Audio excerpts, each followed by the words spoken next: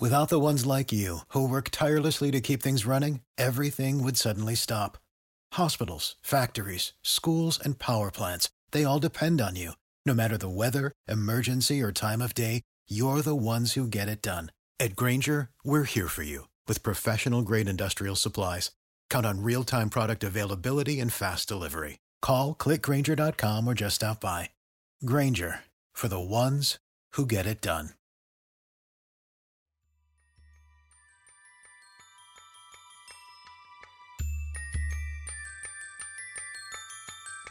People who believe in this woke ideology, I think often they do act for seemingly noble motives. I don't think it's a matter of going too far in the right direction. I think it's actually going in the wrong direction. Now, education has to encourage students to define themselves as racial beings. You shouldn't teach students that they have things in common, that they should stand in solidarity with each other. No, that they should define themselves as strongly as possible by the particular group to which they belong. Separating kids by race does not get us closer to a better world. It's not going too far in creating a better world. It's creating a worse world. Hello, welcome back to the Brendan O'Neill Show with me, Brendan O'Neill, and my special guest this week, Yascha Mounk. Yascha, welcome to the show. Thank you so much. So, Yascha, let's talk about your new book, The Identity Trap, a story of ideas and power in our time.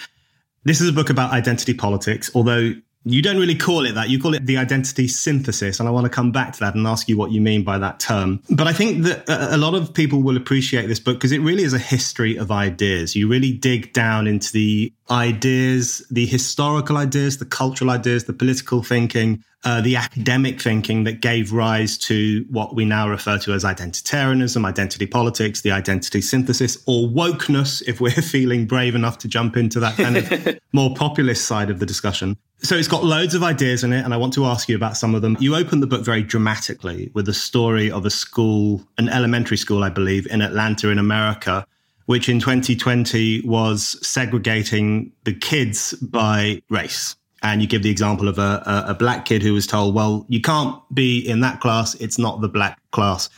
And I think I'd read about that story in one of the newspapers. But when the way you present it, it really does grab the reader, pull them into your why you think this is such an important issue to talk about, the replacement of universalism with identitarianism. It really drags the reader headfirst in.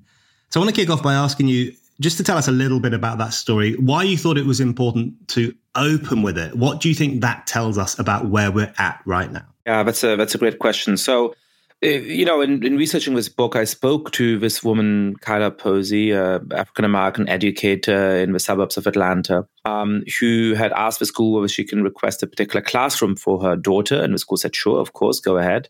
But then when she made that request, the school and the principal kept stalling.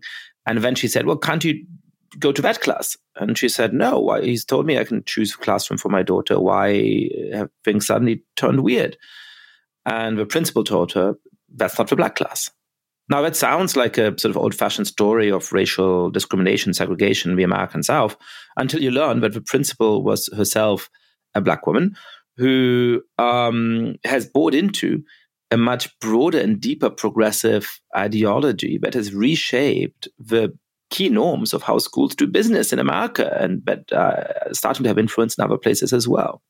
And that idea is that, as one really influential organization in America called characteristically Embrace Race puts it, a good progressive education has to encourage students to define themselves as racial beings, that to give them the tools to fight back against oppression, you shouldn't teach students that they have things in common, that they should stand in solidarity with each other, that they should recognize injustice precisely on the basis that it offends our equality. No, that they should define themselves as strongly as possible by the particular group to which they belong. And while this particular story is extreme in the way it worked and for the fact that it happened in a public school, there are many similar things happening in schools across the country. Most elite private schools in the country now have racially segregated affinity groups, often as early as the third, the second, the first grades. So teachers will come in and say, the black students go over there, the Latino students go over there, the Asian students go over there, the white students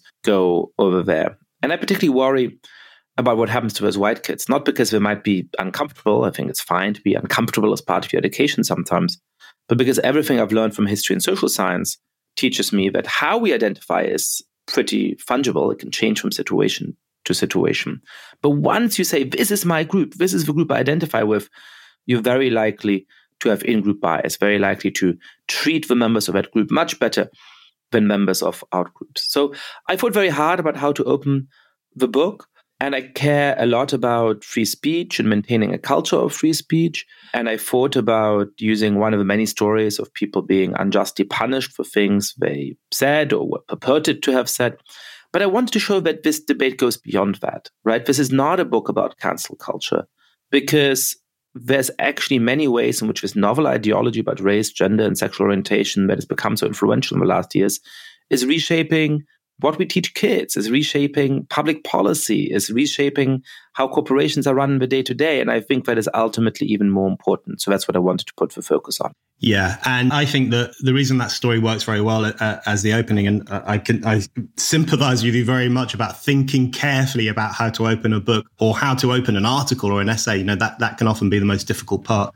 The reason I think that story works well is because it lets you know from the outset that one of the problems with the identity politics that you're writing about and that a lot of us are concerned about is that it poses as progressive, but it has very regressive consequences. In this case, regressing right back to a segregationist mindset. It poses as anti-racist, but it has racist consequences very often in terms of separating the races. And as you've just said there, it's a new form of socialization, but it's socializing kids into a very rigid, fixed idea of their particularist identities, rather than the universal values of solidarity and what we might have in common. So it really does open up a lot of the themes of your book. And in your book, you do... And very briefly, one of the things I try to do in the book is to argue back against what I call not too farism. So I think one understandable instinct is to say, look, a lot of the young activists who are most convinced by these ideas are well-intentioned and they generally want to make the world a better place. And I think that's often true, not in every case, but often that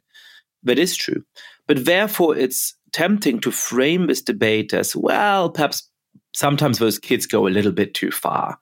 And haven't we all gone a little bit too far? When we were in college, didn't we have beliefs that, in retrospect, perhaps we think we're a little silly in certain ways, right?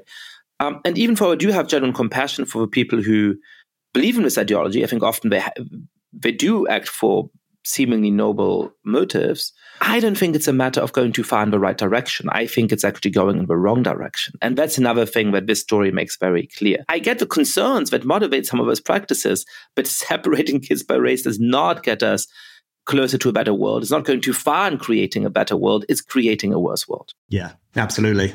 Okay, all right. So I want to ask you a couple of fundamental questions about basically what are you talking about? What are you talking about when you use a term like identity synthesis? So that's how you refer to many of these problems in your book. Your book really traces the origins of this thinking. It's spread through certain institutions, the impact that it has. You take us on an intellectual journey through the rise of identity politics, which is what I've been calling it for a very long time. So give us the elevator pitch for what you mean by identity synthesis. So what is identity synthesis and why do you use that phrase rather than identity politics? Yeah, so, it's a really weird thing that we have a genuinely novel ideology that obviously has all kinds of roots and other ideas, but that is at this point very distinct from what left-wing thinking used to be like 50 or 25 years ago, and distinct from the right, distinct from liberalism. And we don't have a term for it. And that's actually rare. When you think about it, some people might like socialism, some people might dislike socialism, but they can agree to call it socialism. And we don't have a term for these ideas that is both precise and sufficiently neutral that it can serve as a basis for a debate. So what I am talking about, broadly speaking, is quote-unquote woke ideas. But the problem is that if you go on about woke this and woke that, you sort of start sounding like an old man shouting at the clouds. Identity politics, I think, is just a little bit too broad and a little bit too vague. I, throughout the book, contrast the proud tradition of the gay rights movement that fought for the achievement of same-sex marriage with the parts of the gay rights movement that those activists had to vanquish first in order to have that transformative impact on society, who said, no, we want to abolish marriage because that's a terrible bourgeois institution. We want no part of it, right? I contrast the activism of Frederick Douglass and Martin Luther King Jr., who recognized the injustices of their age, who called out the hypocrisy of people who talked about all men being born equal while African Americans were enslaved or later lived in segregation, but who insisted that we live up to those universal values, that African Americans have their promissory note from the Bank of Justice, as MLK put it, respected, with the founders of critical race theory, who explicitly see themselves in conflict with the civil rights tradition and say we should make how people are treated more explicitly depend on the group into which they belong. And so, I think in a way you could say Frederick Douglass engaged in identity politics. He rallied African Americans. MLK engaged in identity politics. But it's a very different kind of identity politics from the form of identity politics I worry about today. So that's why I find sort of the term identity politics to be a little bit too imprecise and broad.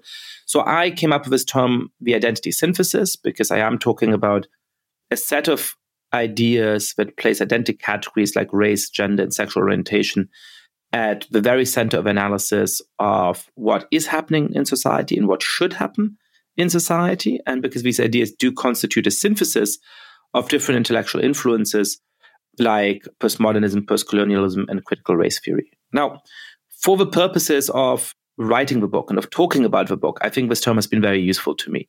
I realize it's not particularly pithy and perhaps it's not going to take on.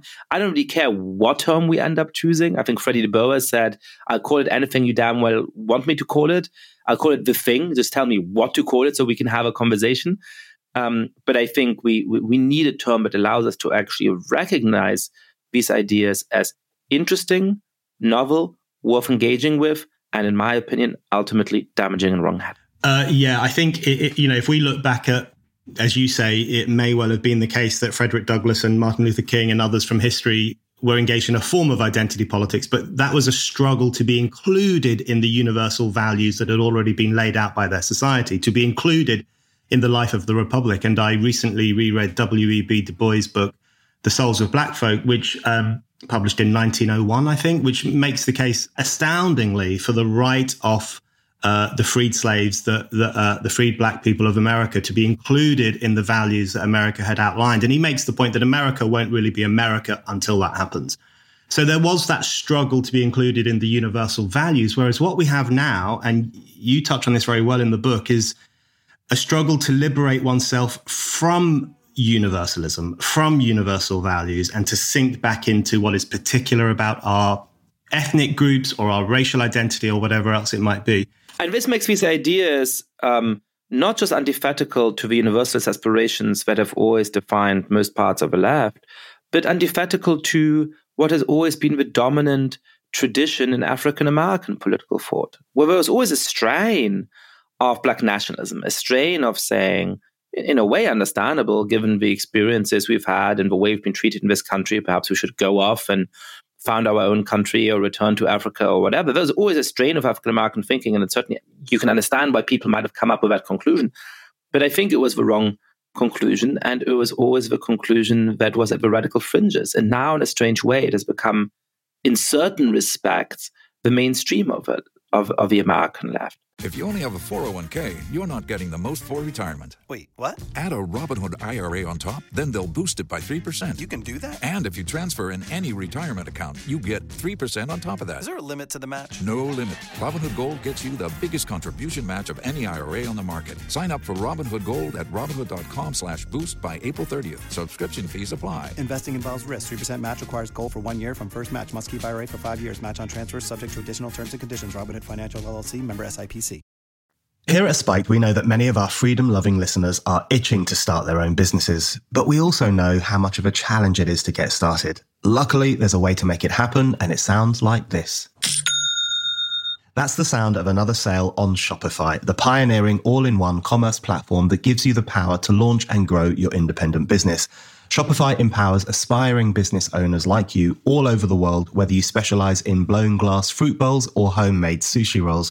Whatever you're selling, Shopify simplifies how you sell your goods both in person and online. Setting up shop, receiving payments, and growing your business is all made effortlessly simple. Now, I know what you're thinking. How is all of this possible? Well, Shopify focuses on making the basics completely intuitive, from a smooth point-of-sale system ready for your shop to a centralized digital setup. Plus, Shopify will help you expand your reach by putting your business on social media marketplaces like Instagram and TikTok. Don't worry about losing your freedom. Shopify puts you at the center of your business. Refined customization tools let you constantly adapt your strategy without having to learn new, time-consuming skills. So focusing on the big picture is easier than ever. Even if you don't have any experience running a business, Shopify is here to help you every step of the way so that you can achieve your goals. So why wait? If you want to bring your business dreams to life, it's time to get stuck in with Shopify. Sign up for a £1 per month trial period at shopify.co.uk/Brendan, all lowercase.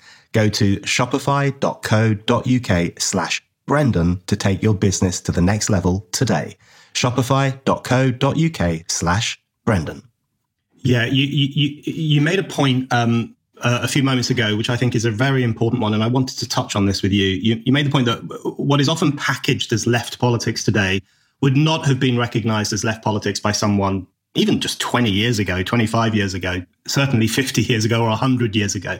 You know, what people present as a kind of left-wing, even Marxist analysis these days is usually in relation to something like transgenderism or the demand for very particularist identity concerns. I mean, that's, you know, you see radical students on campus who will swear on the Bible that they are hardcore Marxist-Leninists, but they never talk about class. They never talk about economic issues or economic power or equality in the workplace. They're always talking about very particular identity concerns. You've made the point that it's wrong to call all this stuff cultural Marxism. And I really agree with that. And I wanted to hear why you think it's important not to do that, because one of the things I find very frustrating about some of the right-wing critique of identitarianism is that they will just say this is Marxism reheated, this is Marxism repackaged. And I always want to say to them, look, if it's Marxism you're worried about, you should be delighted by the rise of identity politics because it proves the death of those old left-wing ideas. So why do you think it's important to challenge the notion that this is Marxism, whether of the cultural or the political variety? Yeah, so, you know, I was open to the idea that it might be cultural Marxism. I set out to read the intellectual history and try and figure out where these ideas trace from. And I read and reread, you know, figures in the Marxist tradition that I'd studied at university. You know, Karl Marx and Antonio Gramsci and people in the Frankfurt School like Adorno and Horkheimer and so on, sort of contemporary critical theorists. Those are the people who are claimed by, you know, the few people on the far right who have tried to actually tell the intellectual history of these ideas as ancestors of this ideology. And the problem is it just doesn't add up. You don't get the main themes of our contemporary social justice politics by looking at those figures. Saying that you take social class out of Marxism and put in instead identity categories like race, gender, and sexual orientation is a little bit like saying that you take the ball out of football. Right? Marxism is essentially about economic class. This is not much left in the activity once you take that out. There's actually also an interesting structural dissimilarity. There's some structural similarities that all anti-liberal philosophies share, and that is true both of Marxism and of the identity synthesis. But there's a very important distinction in goal that I find to be interesting, which is that Marxism says, you know, politics revolves around class struggle, and the proletariat will eventually come to self-consciousness and it'll carry out a revolution. And then there's a little bit of a black box, and then you have the achievement of socialist and communist societies in which eventually the proletariat becomes the universal class. So we all become members of the universal class if we've survived the previous decades. And at that point, we're all brethren. At that point, there's no distinctions. At that point, we are all living in this wonderful state of grace and solidarity. Now, I don't find that utopian promise to be realistic, and I think communist regimes around the world have disproven it quite definitively. But I get why that's appealing, right? I get why there's an endpoint there that sounds incredibly attractive. What's interesting about the identity synthesis is that it explicitly and angrily rejects the possibility of that utopian promise, right? If you recognize that race is a social construct and that it's actually sort of artificially imposed and caused a lot of damage historically. One response to this is from the race abolitionists, from people like the African-American scholars Karen and Barbara Fields, who say, if it's such a damaging concept, let's get rid of it, right? Let's operate without race. Let's liberate ourselves from the malign influence it has on the world. I don't exactly agree with them for various reasons, but that is a utopian promise, right? Let's create a world in which we no longer operate in these racial categories, and that's going to lead to true justice. That is the equivalent of something like the Marxist utopian promise, right? But people like Derek Bell and Kimberly Crenshaw and the others I chronicle in the book, they don't want to say that, but say, no, we need to create a society in which how we treat each other and how the state treats all of us is always explicitly dependent on the racial group of which we're a part. So there's this important structural dissimilarity. And then finally, I just think that the intellectual lineage that I've discovered and developed in the book, which goes from Michel Foucault to post-colonial thinkers like Edward Said and Gayatri Spivak, to critical race theorists like Derek Bell and Kimberly Crenshaw, can actually explain to us where the themes of our contemporary social justice politics comes from. You get from Foucault the deep skepticism about universal values and objective truth. You get from Said the use of a kind of politicized form of discourse analysis in which what it is to do politics can include and often centers around things like celebrating or critiquing or rendering problematic the Barbie movie. You get from Spivak an embrace of what you call strategic essentialism, the fact that you might in theory recognize that race is a social construct, but in practice you're going to want society to revolve as much as possible around race. You get from Derek Bell a deep skepticism about our ability to make progress on any of those things, the claim that our societies today are as racist as they were 50 or 100 years ago, and the rejection of universalist solutions, including a universal welfare state, to these kinds of problems. And finally, you get from Kimberly Crenshaw the idea of intersectionality that is later used to say that if you stand at a different intersection of identities from me, I'm not going to be able to understand you. We're not going to be able to truly have a form of solidarity rooted in mutual empathy. And so all I can do is to defer to you if you are part of a more oppressed group. And those themes together, I think, do explain a lot of what's happening on the internet, on social media, in universities, in corporations today. Yeah, that's a very good outline of the synthesis that you draw together in your book of these various ideas and where they come from. I did want to ask you about the tensions between the view that everything's a social construct, everything's an invention of kind of language or just social conceptions. And then on one side, and then on the other side, this very essentialist view that some of the woke or the identitarians take to issues like race and so on. I wanted to tease that out with you, because I think in relation to what you were saying there about Marxism and socialism and those old ideologies, which I think have now withered away and are probably not coming back, certainly not in the way that they existed previously. The difference, of course, between class and contemporary identity is that class was much more an understanding that it was a social relation that you had in society at that time. And it very often impacted on how much you earned, how much power you had in the workplace, how much money you had, and so on. But it was something that could be changed, that could be overhauled. And that was one of the aspirations of certainly of Marxists and even trade unionists and others on the old left. Altering the social relation to the benefit of working class people. So there was a fluidity and an aspirational universalist element to that politics. Whereas identity politics, the identity synthesis, as you call it, is very often quite essentialist. You're in your intersection over there, I'm in mine over here. We will never understand each other. It makes a crime of solidarity, essentially, or at least makes solidarity very, very difficult. But at the same time, it has this very social constructionist view. So we live in a world now where apparently you can change your sex with a click of the fingers, but then black people and white people will never understand each other because they are millions of miles apart. How do you explain that tension in the identity world? Yeah, and that's something that I was also confused by, because there is a lack of theoretical coherence here there, which makes it hard to understand. But I really did have a light bulb moment in reading the intellectual history. And it comes from the fact that, Michel Foucault is a sort of universal solvent.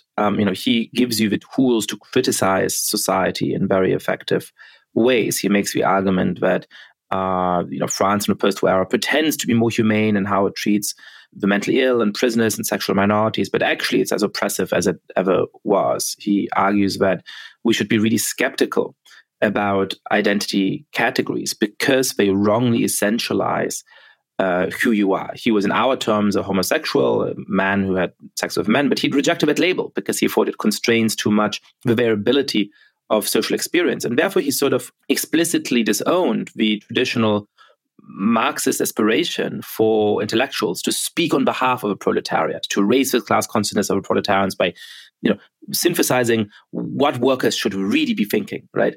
And people like Gayatri Spivak, post-colonial thinkers, were simultaneously attracted to and repelled by those ideas. They were attracted to them because they understandably felt that India is a newly liberated country. They didn't want to just sort of take over whole hog some of the ideas that had helped to justify colonialism. They felt they were in need of a new ideology. And so Foucault was very useful in being able to critique colonial discourses, as Edward Said did in Orientalism.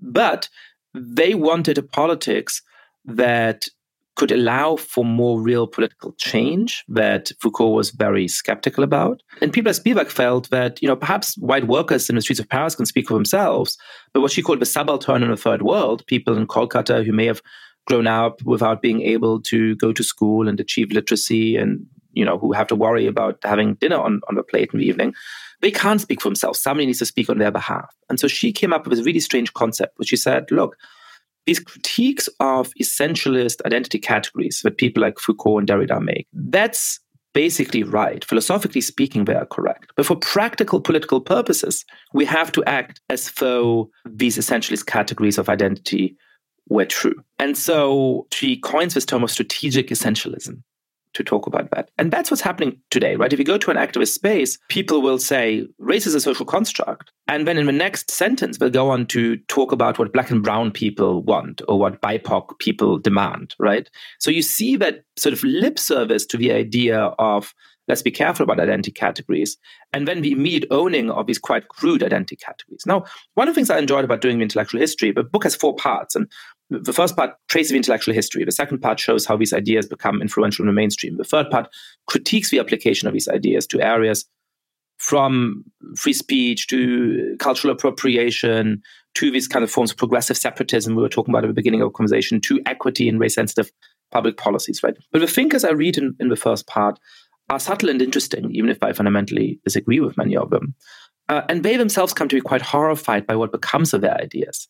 And so Spivak herself later disowned the term of strategic essentialism, saying that in many contexts, it had just become the union ticket for more vulgar forms of essentialism, the thing you can pay lip service to in order to then disown your disquiet about the essentializing nature of identity. And, in reference to tea wallahs who sell chai in the streets of India, she mocked the identity wallahs at American universities and how humorless they were. Just on the Marxist, the post-Marxist element of this, one thing that you touch on is that, a lot of this springs from the rejection of grand narratives, particularly from the rejection of universalist grand narratives and the rejection of Marxism, or that sense amongst European thinkers in the 20th century that Marxism failed. What do we do now? Where do we go? But one thing that you say is that they may have rejected some of the ideas, the old ideas of the left, but they retained some of the authoritarian instincts of the Soviet regime and Stalinism in particular. And we see that still today, don't we? I mean, one doesn't have to go around calling everyone Joseph Stalin to see that there is that kind of left justified authoritarianism is fairly rampant, and not only on campuses, increasingly in the workplace, in everyday life, where people do face discipline and reprimand for saying the wrong thing, for stepping out of their lane, for holding opinions they shouldn't hold. So, for example, the civil service here in the UK, which is obviously the organisation responsible for running the country, some of them have been watching videos which instruct them on how to correctly address a trans woman, why you should allow her or him, as I would say, go into certain areas and so on. So there is that instruction at the core level of the state. There is that kind of very careful instruction on how one ought to think and what one might be allowed to say. How problematic do you think that kind of the retaining of the Soviet instinct, even as they have rejected the universal left ideas of old, how problematic do you think that's become in relation to freedom of speech and freedom of thought? Yeah, so the way that I think about politics, there are 2 axes. There's the left-right axis, both on economic questions and in a different kind of way in socio-cultural questions. And then there's the liberal authoritarian axis, the axis where on the one side you want to stand up for free speech and free assembly and freedom of worship and all of those core individual rights we need to maintain a free society. And where on the other side, you want to impose your ideas on others by force, where you think my faction can win and impose the right way of living, the right way of dealing with each other on everybody else. I have historically been on the liberal left. That is where I see myself. But I think the liberal authoritarian axis is much more important than the left-right axis. I can speak to somebody who's far left and liberal, or who's center-right and liberal, or within certain constraints, somebody who's very robustly right-wing and liberal. What I worry about is the people who are authoritarians, whether it be people like Narendra Modi and Recep Erdogan on the authoritarian right, or whether it be people like Hugo Chavez, or increasingly, I think, the fringe left in Britain that used to have a lot of power until recently, or things like the Democratic Socialists of America that have just celebrated Hamas's attack and murder of innocent civilians in the United States. There is a tradition of democratic socialism. I'm not a socialist myself, but there's a tradition of democratic socialism by people like the founders of Dissent magazine, by people like the political theorist Michael Walzer. That is a very proud tradition. But when they called themselves democratic socialist, the term democratic was doing a lot of work. It was signaling a commitment to being willing to call out and condemn the undemocratic nature of so many socialist regimes, particularly in Eastern Europe. And they did that heroically as they were being attacked by many other people on the far left. When people talk about democratic socialism today, they often don't see the tension or the potential tension between those two terms. They think that they are democratic by virtue of being socialists. And as a result, they end up making excuses for the terrible regime in Venezuela, for other left-wing regimes around the world, and in the last days for Hamas. And that, I think, is a great loss of intellectual seriousness, of reckoning with what the world looks like on that part of the political spectrum. Now, when it comes to sort of free speech, I think I worry a lot about restrictions on the rights we have as citizens relative to the state. There are now examples of people being jailed for expressing views, many of which I don't share or find horrendous. And I think that is very wrong. I'm glad that in the United States we have the First Amendment, which at least provides that freedom of last resort against being put in handcuffs for what you say. And I think that countries like the United Kingdom should adopt similar standards. But as defenders of free speech like John Stuart Mill have said from the beginning, the worst social tyranny comes not from the threat of state agents showing up at your door, but from the fear that what you say might get you fired from your job, might get you shunned by your neighbors, might make you a social pariah. And today, many people fear that form of social death for good reasons. So I worry very much about, for example, the power that private companies now have over how people can live. And one of the things I call for in the book is that companies that are necessary for you to be able to lead a meaningful life, people like credit banks, credit card companies, airlines, train operators, should not be allowed to refuse to do business with you on the basis of your political beliefs. It's one thing if you don't pay your bill, but it's another thing if suddenly NatWest or HSBC decides whether or not they want to have a financial relationship with you on the basis of your political views. Neither whether you can get water or electricity at home, nor whether you can maintain a bank account, nor whether you can board a plane should be dependent on the views you express privately. If you only have a 401k, you're not getting the most for retirement. Wait, what? Add a Robinhood IRA on top, then they'll boost it by 3%. You can do that? And if you transfer in any retirement account, you get 3% on top of that. Is there a limit to the match? No limit. Robinhood Gold gets you the biggest contribution match of any IRA on the market. Sign up for Robinhood Gold at Robinhood.com/boost by April 30th. Subscription fees apply. Investing involves risk. 3% match requires gold for 1 year from first match. Must keep IRA for 5 years. Match on transfers subject to additional terms and conditions. Robinhood Financial LLC, member SIPC. Hi, it's Brendan here. I just wanted to remind you that you can still buy my book.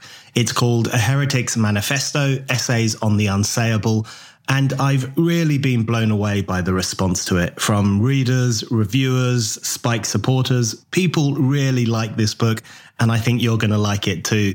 It covers all the insanities of our time, from climate change hysteria through to COVID authoritarianism, through to the trans ideology. And it basically makes the case for more freedom of speech, more debate, and more heretical thinking to challenge the conformism of our times. So what are you waiting for? Go to Amazon right now and order my book, A Heretic's Manifesto, Essays on the Unsayable. And now, on with the show.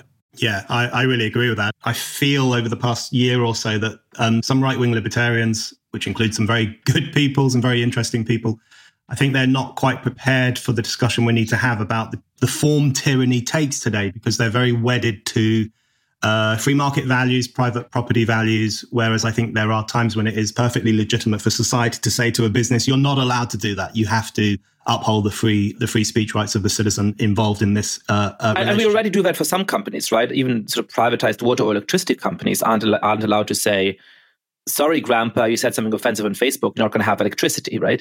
So clearly that is something we're already prepared to do, and we should do it for a broader range of companies that citizens need to be able to use for core functions. Yeah, absolutely. And we've already told companies, I'm sorry, you can't sack a woman just because she gets pregnant, or you can't refuse to employ someone because he's black or a Muslim or whatever. So I think it follows that we should say, well, I'm sorry, you can't sack that person or debank that person just because they have a different view to you on the trans question or whatever else it might be. Yeah, I really agree with that. Okay, Yascha, I want to push you on a couple of things, particularly on the populism question. You've written quite extensively about populism over the past few years. I'll put my cards on the table. I'm a populist. I don't consider myself a right-wing populist. I'm certainly not a Trumpian.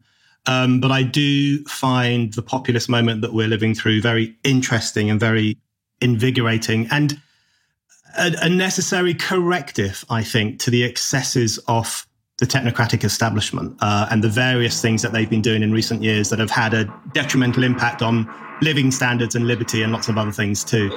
I guess I want to put it to you that there have been moments in history, quite a few moments in history, when populism has been the thing that has shoved society towards the kind of things that you and I are interested in, which is greater freedom, greater choice. Think about England in the 1640s, for example, and the revolts that were taking place, or France in the 1780s and the 1790s, however it might have ended up, and huge protests in the 20th century that we're all familiar with, the suffragettes, the civil rights movement. Martin Luther King was considered himself a fairly populist person.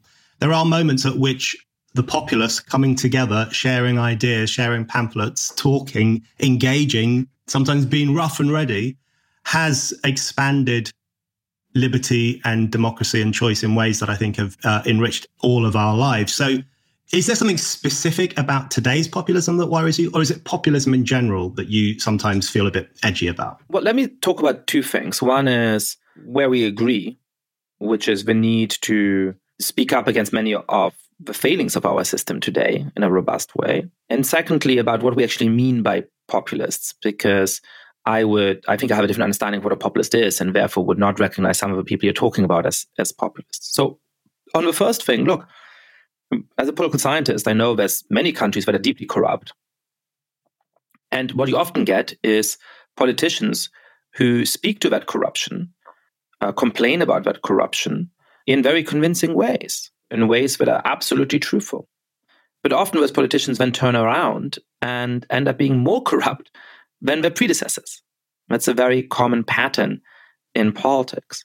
So that doesn't make me think, oh, those foolish voters, they shouldn't have worried about corruption. It doesn't make me think that system was not corrupt, but it does make me worry that voting for those politicians is not going to serve the goals that these voters are rightly pursuing. And I think that with populism, we're often in similar territory. That not all of the grievances, but some of the grievances that populists address are truthful. That they are right about the shortcomings of our institutions, that they rightly channel anger at the widespread feeling that I've talked about a lot in the last years, that people have, that the people in charge look down on them, right? I mean, the mix between Hillary Clinton's basket of deplorables and Gordon Brown's that bigoted woman, right? That sense that the people who are in charge smile to your face, but behind your back tell you, actually, you're a terrible person. I absolutely get why that makes people mad. And I think to hold back the populists, more liberal or more long-standing political parties need to learn how not to condescend to voters in that way. I'm a genuine small d Democrat in the sense that I think that most people, most of the time, are pretty reasonable. I'm not schizophrenic, so I don't, agree with every opinion poll that's ever been published. I'm not going to change my mind because 51% of people say this or that. But I think by and large, people, even if I might have disagreements with them, even if sometimes I think I'm right and the majority is wrong, are decent, moral people who want to create a better world and who, when they tune into politics, have pretty sensible instincts. And I'm struck by how many of my dear friends and colleagues seem to not be Democrats in that sense, seem to have become convinced that the average voter in Britain, the average voter in America is deep down just a terrible bigot. And if they disagree with them, it's because they are irredeemable. And I think that's really, really damaging. So we agree about that. But the question is, how do we get a politics that actually redresses those problems? And that's where we come to the second point. When I talk about a populist, I'm talking not about somebody who speaks on behalf of the people. Most decent politicians do that. I'm not talking about somebody who's anti-elitist in itself. That's often a very prominent feature of populism.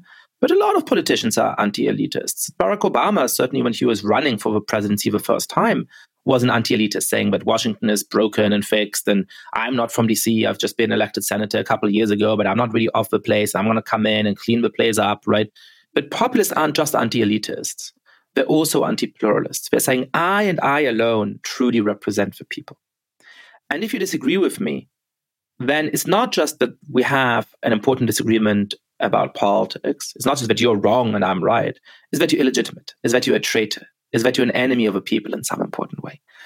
And that sets these populist politicians up, once they're in office, to refuse to accept the kinds of key protections we need to sustain our democratic system, to accept independent institutions, to accept limits on what they can do in office, to accept journalists and newspapers who criticize them.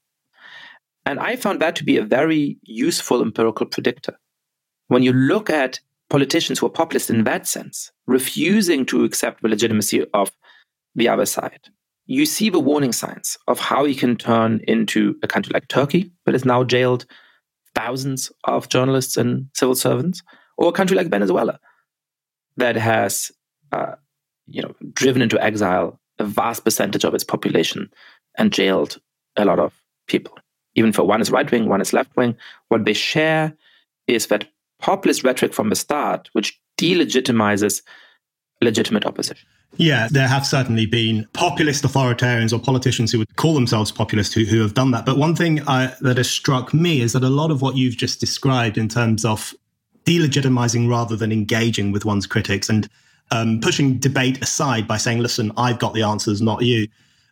You also see a lot of that from the anti-populist side and from the technocratic elites have existed over the past few decades. So, for example, if you look at the British example after Brexit, I mean, the majority of that kind of argument that you've made, and I agree that would be a problematic view of politics to have, the majority of that kind of argument actually came from the side of the establishment that was in favour of the European Union. So they were continually on a campaign of delegitimization of the vote for Brexit.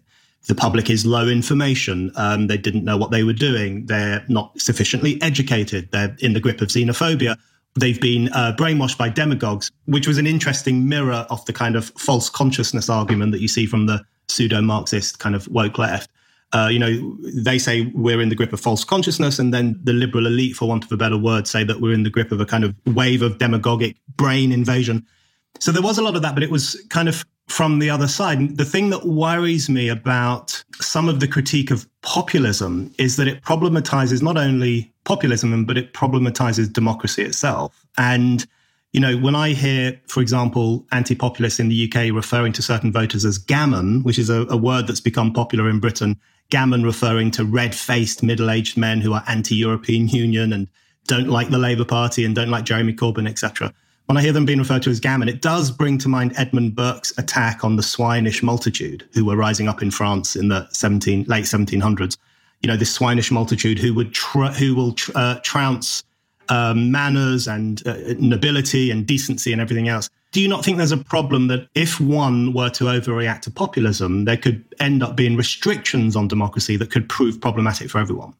Yeah, absolutely. If we overreact to it, for sure. But I think in general, my attitude is that the right response is to argue from principle and to say what you believe in the reasonable way without worrying that perhaps somebody else might somehow invoke some superficially similar arguments in order to justify bad things. So one of the things that keep being asked again and again in interviews in the United States is, you are criticizing the woke, and people like Ron DeSantis are criticizing the woke, and Ron DeSantis has passed deeply illiberal laws in Florida restricting what he can teach and say at public universities.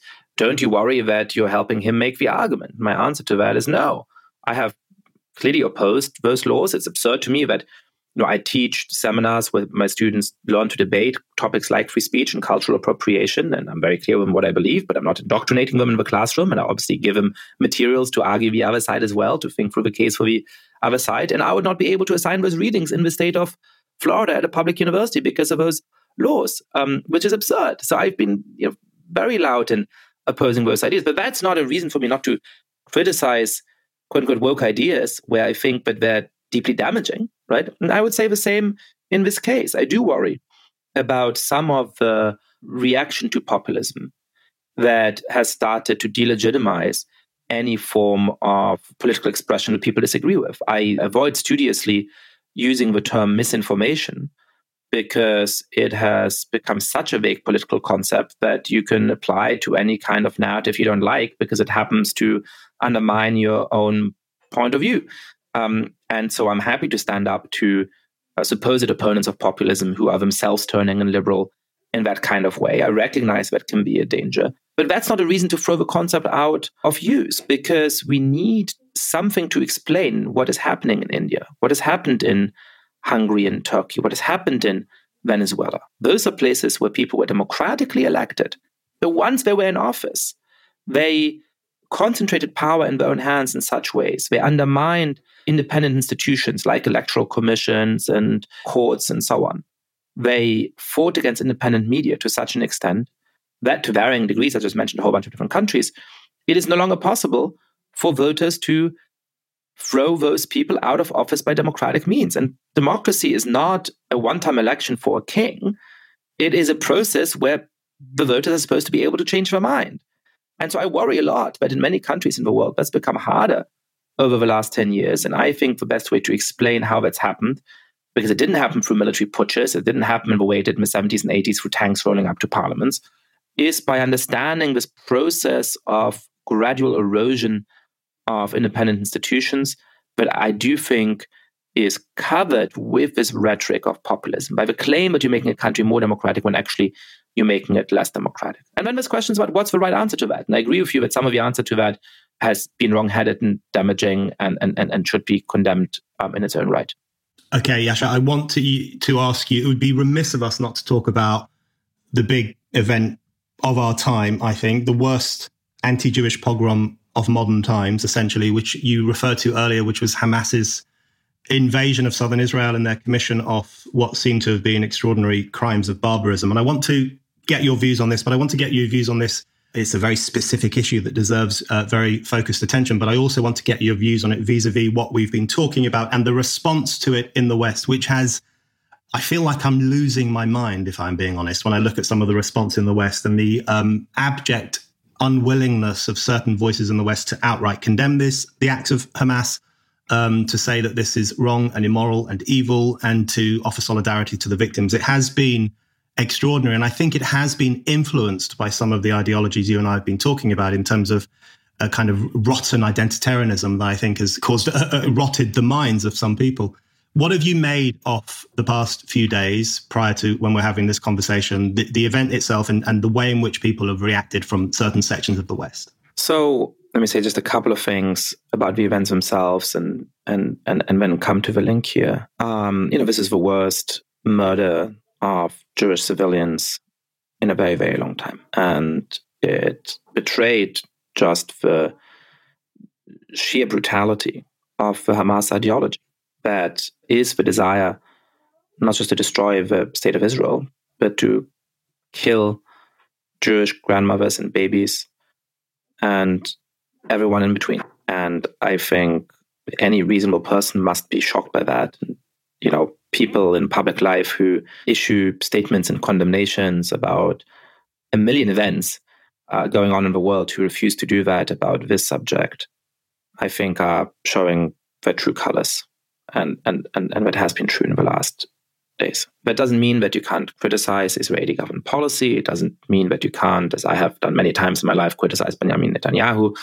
It doesn't mean that you can't worry about the suffering that some Palestinian civilians will now undergo as well. All of that is fine. But you've got to start with a recognition of just the unprecedented scale of the barbarism and the cruelty in the last days. So why is it that so many people are unwilling to do that?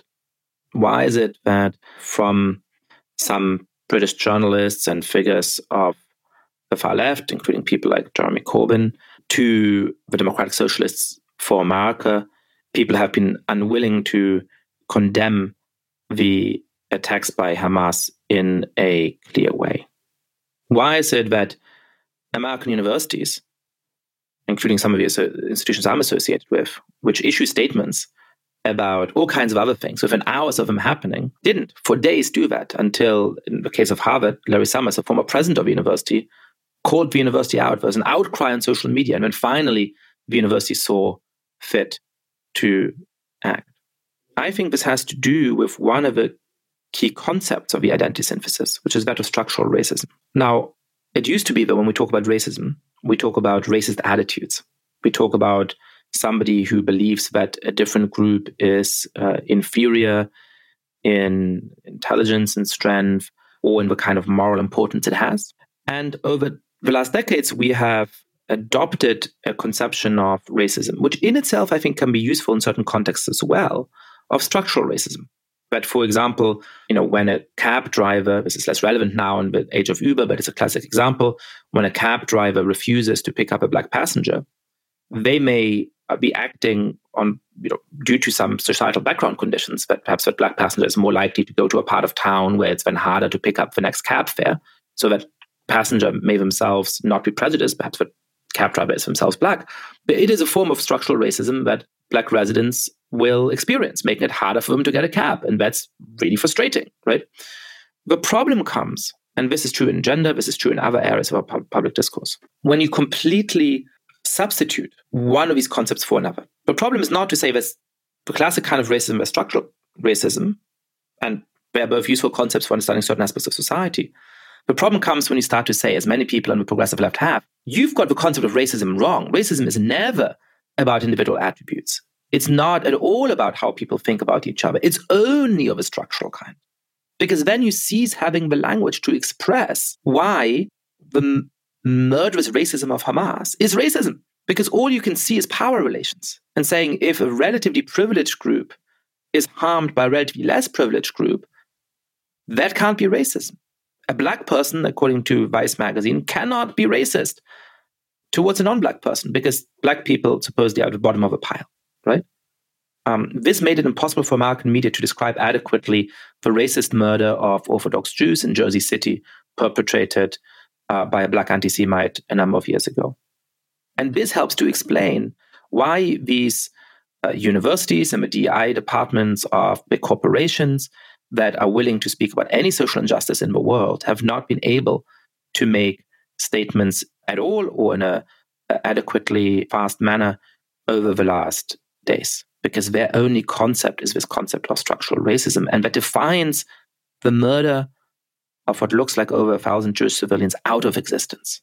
Now, I want to make one last point, which is one question I've been asked over and over again as I've been talking about the identity trap, as I've been talking about my new book, has been, since I do worry about the threat from the far right and the threat from the populist right, why talk about the problems of left-wing ideas? Isn't this the sideshow? In the age of Donald Trump, shouldn't you just be razor focused on that? I think that answer is often in bad faith and it's wrong-headed for a number of reasons. But I think and I hope that over the last few days, some of my friends and colleagues on the left have started to understand the reasons for that. But the stakes here are high in themselves, and that unless you call out these genuinely bad and dangerous ideas on the left, you are creating the conditions in which people can end up celebrating Hamas's murder of innocents. Yeah, I think that's very well put. And the thing that has struck me over the past few days is I keep thinking, where is Antifa? Where's the anti-fascist left? Now, I didn't have any faith in that movement particularly, especially given how they've behaved in recent years. But these are the kind of people who talk about the 1930s coming back all the time, who see fascism everywhere. If a group of gender-critical feminists hold a protest raising questions about transgenderism. They will counter-protest. They will say this is a trans genocide. They will call those women fascists. They use the word fascist about everyone they disagree with. But then when you have mobs on the streets of Sydney saying gas the Jews, fuck the Jews, when you have mobs in London outside the Israeli embassy laughing at images of dead Jews on their holding up their phones, laughing at them, saying your people are dead, that's good. Essentially, that's what they said. And when you have school kids in the UK Jewish school kids taking off their blazers, being advised to take off their blazers so they don't get recognized as Jews. And of course, when you have the slaughter of Jews in Israel, the anti-fascist left, the left that's worried about the return of the 1930s, have said virtually nothing, or they've said, well, that's just resistance. That's a fight back. However crude, it's a fight back against the oppressor. So when something very much like the 1930s did rear its head, they said all the wrong things. And it feels to me like this could be a turning point event. And we've had a few of them. We had it with 9/11. Were you going to be on the side of Western values, or were you going to be on the side of those who hate Western values? I'm not trying to sound like George W. Bush here in relation to military conflict, but there was a moral test raised by events like that, which is, are we going to defend Western civilization or not? The Charlie Hebdo massacre raised a similar question, and lots of Western liberals sadly failed that question. And I think this event does as well. I think it raises a question about, even in a more pressing way, I think, a more visceral way, even than those previous events. So my question for you is, do you think we'll give the right answer this time? Will we defend the values that are important to our societies, including freedom and equality and anti-racism and opposing anti-Semitism? Or do you think we'll fail again? You know, after big events like this, it's always tempting to think that it's going to be a sea change. And then after a few weeks, people manage to find excuses to minimize what happened or to sort of squirrel back into positions they've held for a long time. So I'm not sure that I'm hopeful that this is going to be a great change at sort of a collective level. But I have been heartened by the moral clarity of most people in our politics over the last days. I mean, there's been some deeply shameful voices, but they were genuinely in a minority. And when you look at the transformation of where the Labour Party stands on this today to what its reaction would have been under the leadership of Jeremy Corbyn, that is heartening. And it's going to shape a lot of people. I mean, for me, Charlie Hebdo was radicalizing. Radicalizing because cartoonists were murdered for engaging in their craft, but also radicalizing because of the reaction of many genuine friends. And that was one of the experiences that made me much more worried about and critical of the failure of the left to take on authoritarian movements in a consistent way. And I have a feeling that this event is going to be radicalizing in a similar way for a lot more people because the scale is different. And so I don't know that we'll get sort of a mass turning point or something like that. But I do think a lot of smart, humane people who were attracted to the ideas of the liberal left for understandable reasons, because they thought that it's the most, supposedly kinder politics, the most consistent way to fight for a just society, fight against genuine injustices in the world. I think a lot of people are having their eyes opened about who some of their allies truly are. Yascha, thank you very much. Thank you so much, Brennan.